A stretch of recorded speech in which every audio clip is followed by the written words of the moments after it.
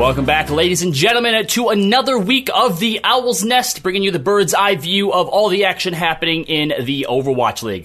Of course, along with me, as always, is my trusty co-host, Jake. How's it going, man? Doing good. We got an exciting show here for you. Of course, we are going to recap all the action from last week, all the big moments, including the Battle for Texas. We'll also be talking about some changes that are coming up here in May. So we're going to be sort of putting on hiatus, taking a look at some of the teams and, sort of future casting what the rest of their season might be looking like. And, of course, we can't not talk about a legend that decided to retire and leave us. And then finally, matches of the week and talking about how the new hero bans may end up affecting the next week of play. But we're going to start out, of course, weekend takeaways from last week. And I'd like to start with the, one of what was supposed to be one of our matches of the week. And I mean, it was still a good match, obviously, but Philadelphia Fusion, Atlanta Reign. The last time these two teams went up against each other that they clashed, it went all the way to a Game 5. But this time, Philly got the clean sweep over on Atlanta. So, Jake, what are your thoughts on this match? I mean, this wasn't quite how we expected it to turn out, though the Philly win isn't entirely surprising. I think you're definitely right about that. I did expect Philly to win, didn't expect it to be so dominant. I think it was pretty interesting to see the Ashe come out so much in this match. Over the other hit scan choices, it seems like the recent buff to Ashe is pretty significant. It's like 3 different stats buffed all at once, all making her like more fluid and just more effective to use overall. And I just feel like Carpe seized that and absolutely destroyed on the hero. Baby had good moments too, but it felt that overall the Fusion just had like better usage of the hero, better game plans around it. Now, McCree and Widowmaker were, of course, once again banned out for the hero usage, which we'll talk about a little bit later. But, overall, what are your thoughts on the Ashe being so much more dominant than the McCree or the Widowmaker? I mean, do you think that this is something that we're going to continue to see going forward, or might have this just been a one-off for Atlanta and Philly? Well, no, I think it's very, very possible we'll see a lot more Ashe. She's always been a hero that I think everyone said, oh yeah, she's decent, she's just not as good as McCree or Widow. But the kind of buff she got is exactly what she needs to compete. It's just like her raw damage is now just a little bit better, a little bit more sustained. The reloading a couple shots is a lot quicker now. Reloading like your whole mag is about the same speed, but when you just have to do those emergency reloads to keep fighting, that's a lot quicker now, and that makes a big difference, I think, in the long run. As well, you can use the hip fire a little bit quicker. So just that's just the nature of Overwatch, right? Like you can buff a hero, and a hero just feels like it's not quite good enough. It's not quite good enough. Keeps getting buffed, and then one day you wake up and it's actually good now, and it's actually a good choice, dominant choice. So I think Ashe might finally be in that place to like properly compete with the other hit scan. It'd be a good pick. Well, it was definitely a show to watch, and the league, I think, overall could always use more Bobs. Now, another one of the matches that we had outlined last week was the Shanghai versus Seoul match. This was another one that I think didn't quite go the way that we expected it to. Shanghai with the clean sweep over the Seoul Dynasty. Jake, talk to me about this match here. I mean, now that we've got to see Seoul a little bit more in action, it gives us a better sort of overall picture of what the Western teams the Eastern teams are looking like. What are your thoughts on what we saw? I just feel like Shanghai had such great composition decisions throughout the match. So many times they were running a comp that I just really liked. I thought that was really creative. They're running a lot of Rhine Sigma with Batiste, May, and McCree.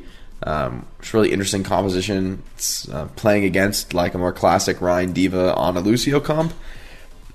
They would just slow things down and focus the shield trade, and I like that style of comp. You pretty much just win as long as you don't die. And what that means from an execution perspective is that your individual players don't have to like make plays. You don't have to go above and beyond and open things up, which can be really difficult to do in a top level match. So because you're in that default win position, you can play passive, and that's actually confident. Like being passive is good. Like the enemy team is losing as long as you're being passive and you're getting a bit of value out of your heroes. And I just think Shanghai plays so well as a team that they're hard to pick off on an individual basis, and they're also good at getting that value on their personal hero that they're just constantly getting ahead in the team fight. Once they have control of the map and they're defending a location, it's really bad. really bad for the other team. I mean, so I just feel like they played those compositions really, really well, and they had great decisions in what to swap to throughout the whole match. And that's been a theme for Shanghai. Not only is their execution great, but so is their decision-making about strategy. So taking a look at the standings right now, Philadelphia Fusion are obviously still in first place as they're 9-1. Shanghai Dragons are sitting at 8-1, but they do have 2 more in their map differential, 20-18 over the Fusion.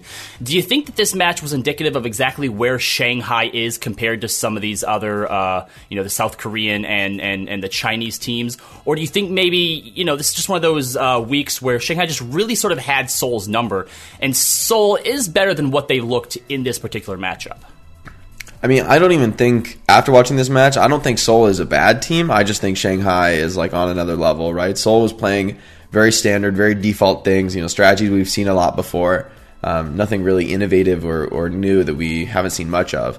So from that point, I just think Shanghai Shanghai is not only playing better, but also they're actually innovating, which is a really scary combo to be going up against. And I think shows that Shanghai is going to be a team to beat in the playoffs. Like I honestly expect it. Like after this performance, obviously it's pretty early on. Things could change, but I actually just expect to see Shanghai in like the top 4.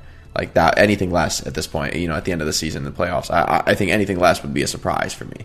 This team is very, very strong. I think they're going to go far in the playoffs. It's definitely, and I think Seoul probably will too, but obviously Shanghai just looks way better. Yeah, no, it's definitely been a wild ride if we go all the way back to 2018 and where we are now with the Shanghai Dragons, so it should continue to excite. Then, of course, the other big match, I think from my side, from my perspective here, was, of course, the battle for Texas, the Houston Outlaws versus the Dallas Fuel. This definitely did not disappoint. In fact, besides one other match, I forget which one it was. There was one 3-1. Everything else this weekend was clean sweeps, except for the Battle for Texas. Went the full 5. Jake, where do you want to start with this match, man? I mean, what were your highlights? What really stood out to you here? Oh my God, there are so many highlights in this game. It was pretty wild series, total knockdown, drag out. I mean, I was saying last week, like, gosh, I don't know how to call this match. Feels like this is going to be really close, and maybe I should have been more confident of that. Maybe we should have made this, match of the week, because this is that was the best match I've seen in a long time. Like the most fun to watch, most exciting. So it was a real pleasure to cast. I'm really glad I was on that game because it was just really fun to see. Outlaws obviously could have taken the series in many moments. Dallas could have held them off, more effectively in many moments. So there was big plays all around. Decay popping off in a huge way to get picks to keep the game alive in quite a few situations, and same true for Blase and Dante and Meko. Even the supports and the Outlaws having huge moments. Like, it was just such a wild series. Like, really impressive stuff from both teams. I actually think both teams played quite well overall. Yeah. So there's a few questions I did have for you. The first was on Ilios. during the broadcast, you had pointed out just how quickly and how well Jexta was playing that Lucio and building that ult. And I feel like, unless you have your Reddit Lucios who are really, jumping around and going for those kills, I think it's a lot of times it's hard to see how effective a Lucio can be. So what exactly was it that Jexta was doing that made him so key to the Outlaws in those matches? I mean, he just had a lot, especially the very first round of Ilios, he had a lot of massive heal amps where he's heal amping 6 or like the entire team is taking damage at once, and he's heal amping everyone at the same time.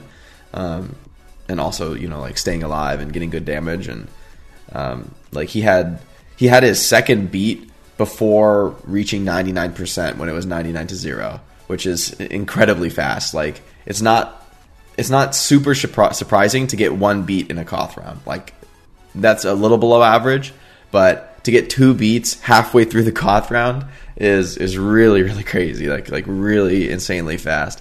I do think he slipped up just a little bit in terms of ultimate counting, because he beated before the Nanoblade came out and when Outlaws were up 99-0.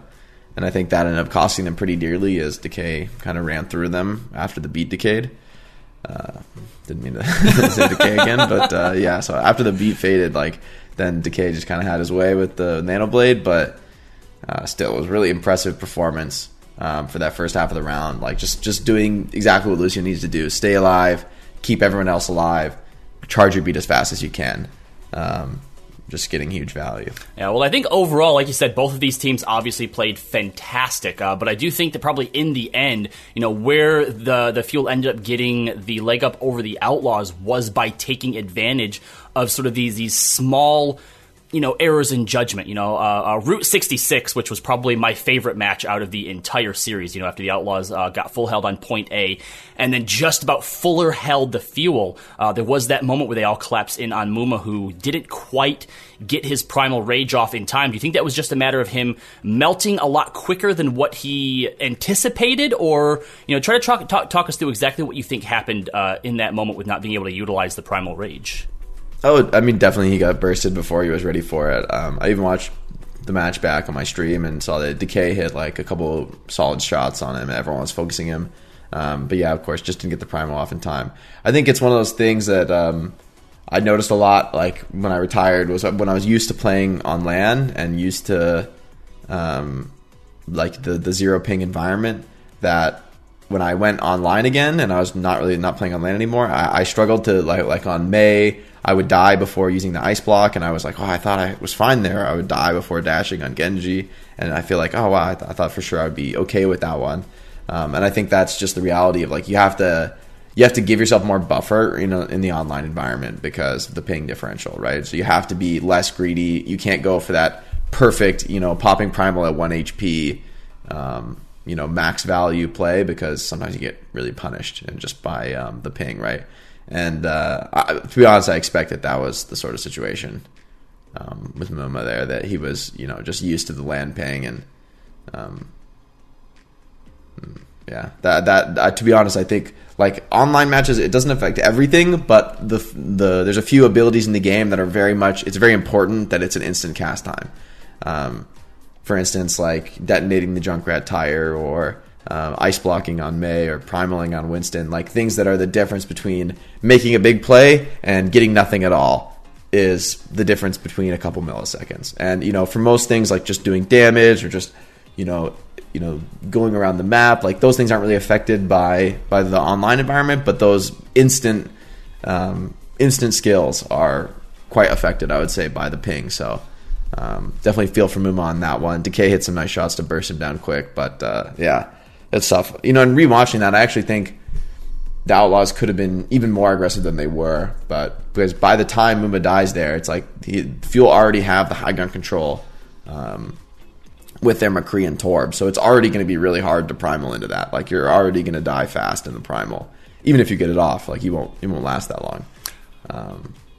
Well, luckily the Houston Outlaws won't have to wait too long to potentially get the revenge. We're going to talk a little bit more about that and the Lone Star Showdown. That's going to be coming up here very quickly. But until then, guys, we'd like to know what you think. Share with us any of the opinions that you have on how these rounds win. Who you thought was going to win, where you thought the mistakes or some improvements could have been made. Let us know on CheckpointXP over on Twitter and Facebook. You can also let Jake know over at JakeOW on Twitter as well. We'll be right back.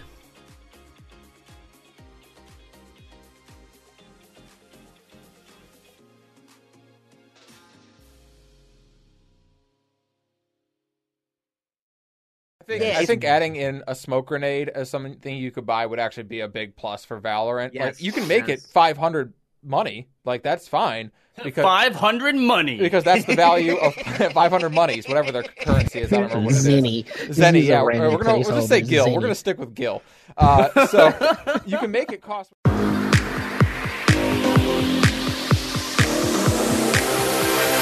Hey, it's Weird Beard from Checkpoint XP reminding you to make it blue. Help say thank you to our heroes on the front lines of the COVID-19 pandemic. Whether you're streaming, drawing, singing, cooking, or anything else, showcase your talents and hashtag Light It Blue. You can find more information at our website, CheckpointXP.com.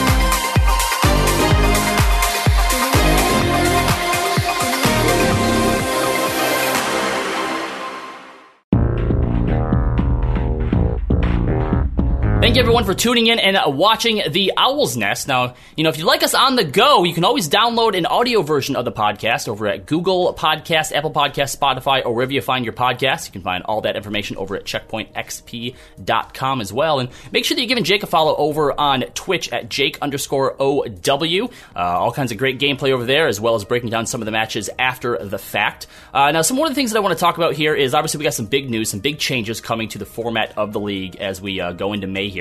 And that's a switch to a tournament sort of format as opposed to the the regular league format that we've been doing here.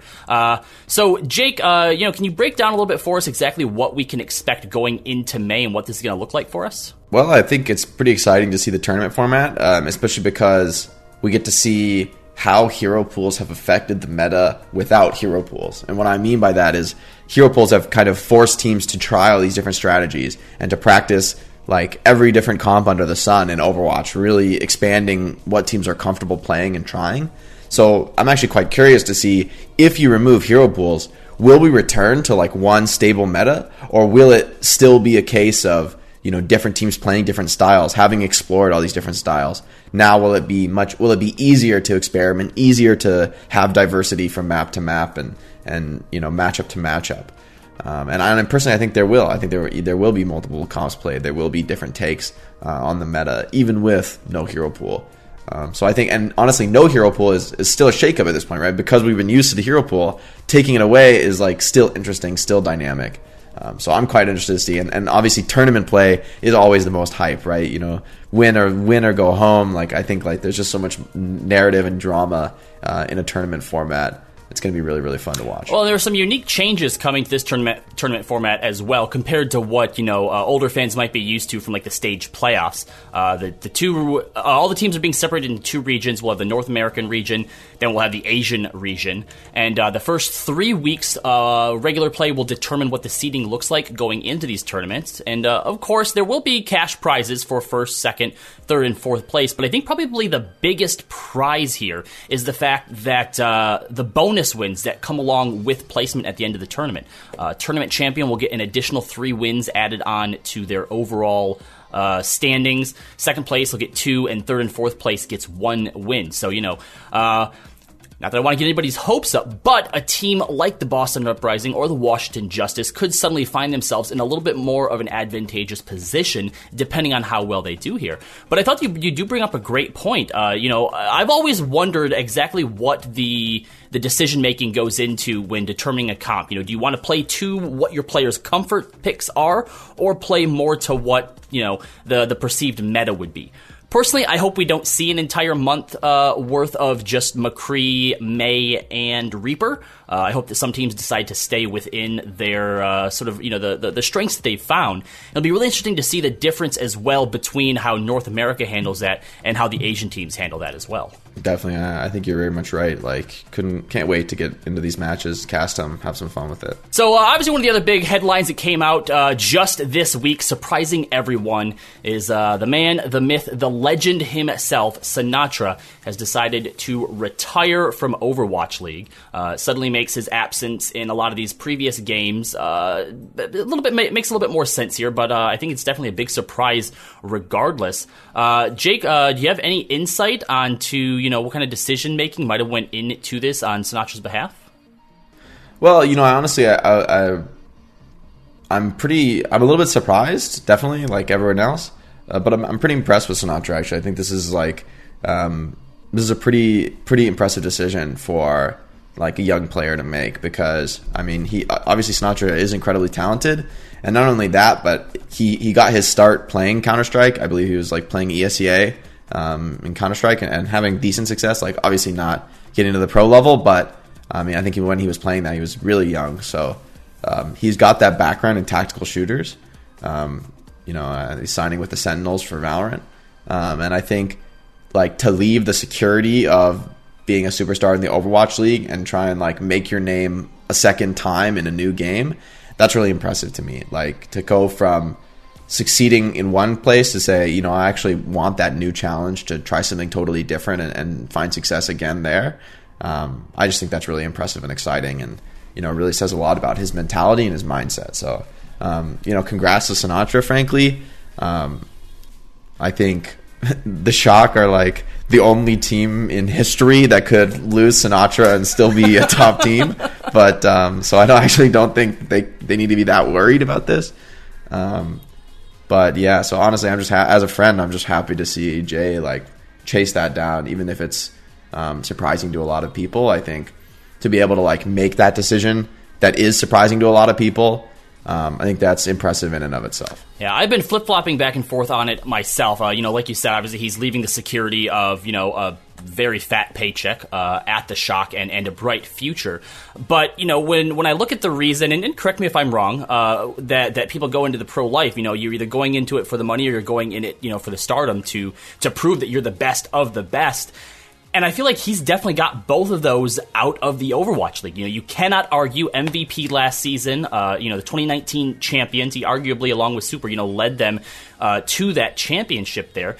You can't argue that he is definitely one of the greatest of all time. No one will ever take that away from him. And I think to achieve sort of that next level would be to be able to do that in a second game. Like, that's how you start to really cement yourself, not just in, Overwatch League's history, but in esports history as a whole, is to find that next sort of holy grail that you can go after and prove that you're the best of the best, not just in one, but in two or more games. Yeah, I mean, I don't know that it's ever really been done before, as far as even like a genre switch. Like, there have been players who have played like Heroes of New Earth and then Dota 2. Like, that's not that surprising, because those games are super similar. But to go from a more arena shooter style with Overwatch to a tactical shooter style with Valorant, if Sinatraa can find success, I totally agree. I think that makes him pretty indubitably one of the best, which makes this so exciting. I'm looking forward to seeing him play, seeing what he does. Speaking of exciting, too, another big announcement that just came out. The Dallas Fuel and the Houston Outlaws, we alluded to this last segment, the Lone Star Showdown. This is the first annual presentation of this. The two teams coming together to bring the Overwatch world and the esports world 3 solid weeks of competitive gameplay against these two rivals. And what's really interesting and unique about this is that following this up after each week on Saturday, there'll be a 3-part docu-series that kind of follows the behind the scenes of what's going on with these rivalries, what the players are experiencing, what they're feeling, how they're dealing with that, to give you that sort of human element, something that personally I think that all of esports is missing and definitely needs to do more of. But Jake, you also actually get to narrate this docu-series. Yeah, I think it'll be really fun because I know like a lot of the players personally, and I've always liked this sort of content. Like getting to know people on a personal level, showing that to the fans, and just deepening the connection between the fans and the players. I really like this type of content in traditional sports, and I feel that it's not something that is limited to traditional sports. Like, it's a human thing, mm-hmm. Like, no matter who you are or what you're interested in, you always are most interested in the people behind it. I think that's just human nature. And this is a series that can hopefully, highlight that, can serve that need. All right, well, we'll definitely be talking about that more, and I look forward to seeing what comes of it, guys. Coming up next, we're going to break down some of the must-see matches of the week coming up here on the Owl's Nest. Stay with us.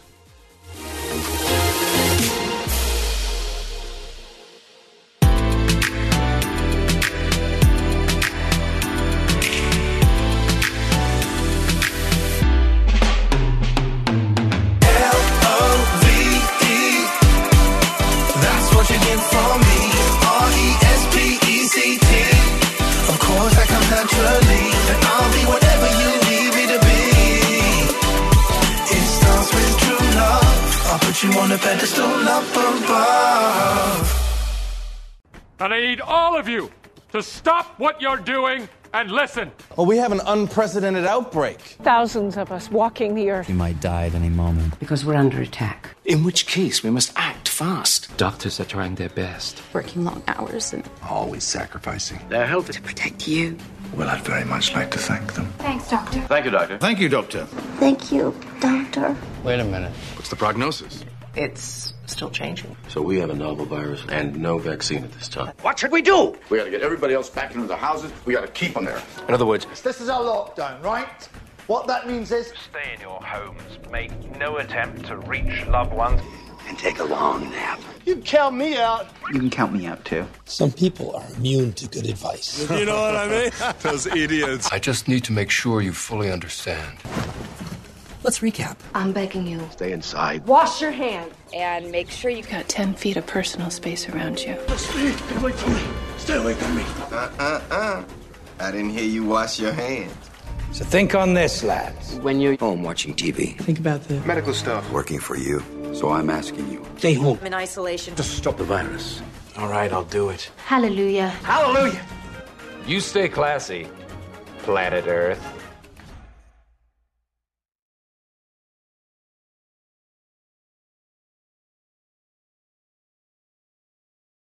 Welcome back, everyone. Thanks for joining us here on the Owl's Nest, of course.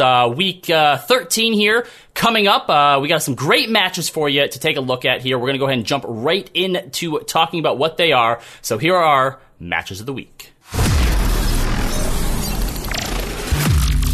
So the first one coming up here on Saturday, 6 a.m. Eastern, a little bit earlier in the day. So, if you can't catch it live, make sure you check out the VODs. But that's going to be the New York Excelsior versus the Shanghai Dragons. Obviously, Shanghai are riding on top of the world right now. They just had a great, decisive win over the Seoul Dynasty. So for me, it's now exactly where are they ranking among the rest of these top teams, right? And, of course, I don't think that we've seen them go up against the Excelsior just yet. So, Jake, I have to know, another two, these Titanic teams going up against one another. Do you think that the Dragons are once again going to roll over another one of the big dogs in the league, or do you think that they're finally going to find a challenge in one of the other top contenders? Well, I hope it's not a roll. I do think New York should be able to play them close, but I have to say I favor Shanghai with how well they've been playing and how great their composition decisions have been. New York's definitely an X factor. We haven't seen them much recently. They've been out of competition for a little while now, so they're definitely an unknown, which is honestly good because everyone else has pretty much fallen easily to the Dragons. So I think a team that's more unknown maybe will be able to do better, making themselves harder to scout, harder to prepare against. But yeah, the Dragons just look so insanely dominant. I would definitely predict them to win. My only question is how good can New York do? I mean, obviously New York's a team that could definitely turn that streak around and get a win where other teams have fallen. They are consistently one of the best teams in the league.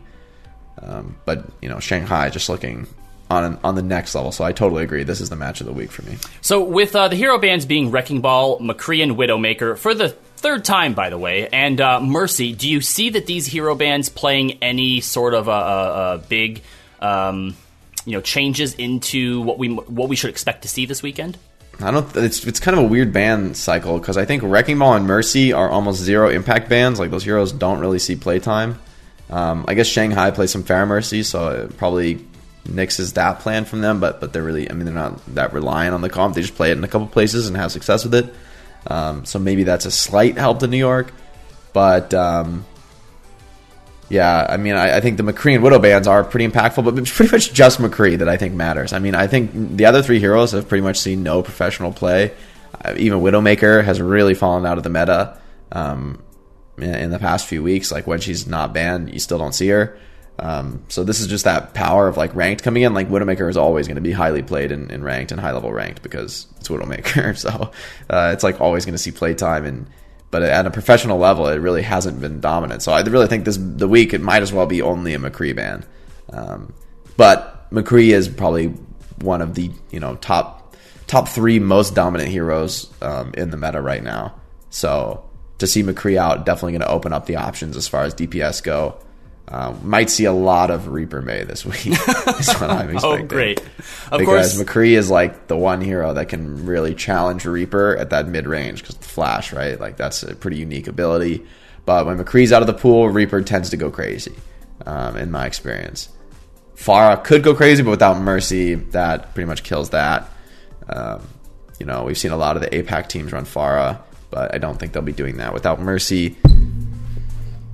But yeah, maybe we will see. I don't know. I was thinking we might see Orisa Sigma, or it might. But I think maybe more likely is Orisa Rhine with Reaper May and Batiste and Lucio, or Ana and Lucio. that sort of strategy, I think, will be really strong this week. The other match to take a look at, of course, on Sunday at 3 p.m. Eastern, the Philadelphia Fusion rematch up against the Paris Eternal. Now, obviously, the rematch between Paris and Atlanta, which we talked about earlier, didn't quite go the distance like it did the first time. And Paris, of course, trying to rebound after that loss against the Florida Mayhem. What are you expecting out of this match here? Do you think we're going to see another Game 5? Do you think that Fusion might finally be felled? Or do you think they might roll over the same way that they did the Reign, following through with that momentum? I hope we get a Game 5. I mean, I like close games, but I do think Philly has a big advantage here. They've just been so strong, and Paris has lost a little bit of footing, I think, from a really strong start of the season, kind of slowing things down. A big question for me is has Exy recovered? Is Exy back to the team yet? Because without Exy, they've definitely suffered. I mean, the other players on Paris are strong, but Exy was that shining light, that superstar that really made the difference in a lot of close matches, just being so sharp on all of his heroes. So without Exy in the lineup and Sparkle still underage, I believe, I think it'll be tough for Paris to take this one. It's possible, but I do think it'll be tough. I really hope to see those players in the lineup ASAP. A few other matches to keep your eye on, of course, the Seoul Dynasty. They didn't quite have the match that we wanted them to against the Shanghai Dragons, but they do play both the Spark and the Charge this week, so hopefully we get to see a little bit more of what they have in store for us. And Los Angeles Valiant versus the Atlanta Reign should be another great match, two highly competitive, highly skilled teams. Is there anything in particular that you really wanted to draw your attention to besides our matches of the week, or anything that you're really looking forward to, Jake? I mean, I actually think this Valiant Reign game is going to be underrated and really interesting, because both of these teams could be a lot stronger and then have had some struggles recently, right? But I think neither of these teams is giving up, right? They're both going to go back in full force. So I actually think we'll get a close match here with the Valiant versus the Atlanta Reign. I think that'll be really, really fun and close, even though they're not necessarily the very top teams in the league right now. This one I think could be similar to the Fuel Outlaws match that goes the distance, and it's just really exciting all around. I think these teams also match up well because they both like to play aggressive, they both like to brawl, which I think makes for an explosive matchup. All right, well, guys, that's all the time that we have for today. Once again, make sure that you're connecting with us through social media. That's CheckpointXP on Facebook and Twitter. You can find Jake at JakeOW on Twitter and Jake_OW on Twitch. And make sure that you're paying attention to both the Dallas Fuel and the Houston Outlaws social media for the Lone Star Showdown. Competition starts next Monday. And you can also head over to CheckpointXP. We have an article up there detailing where to find all the action and how to catch Jake narrating the 3-part docu-series for the Lone Star Showdown. Until next time, guys, stay on that payload.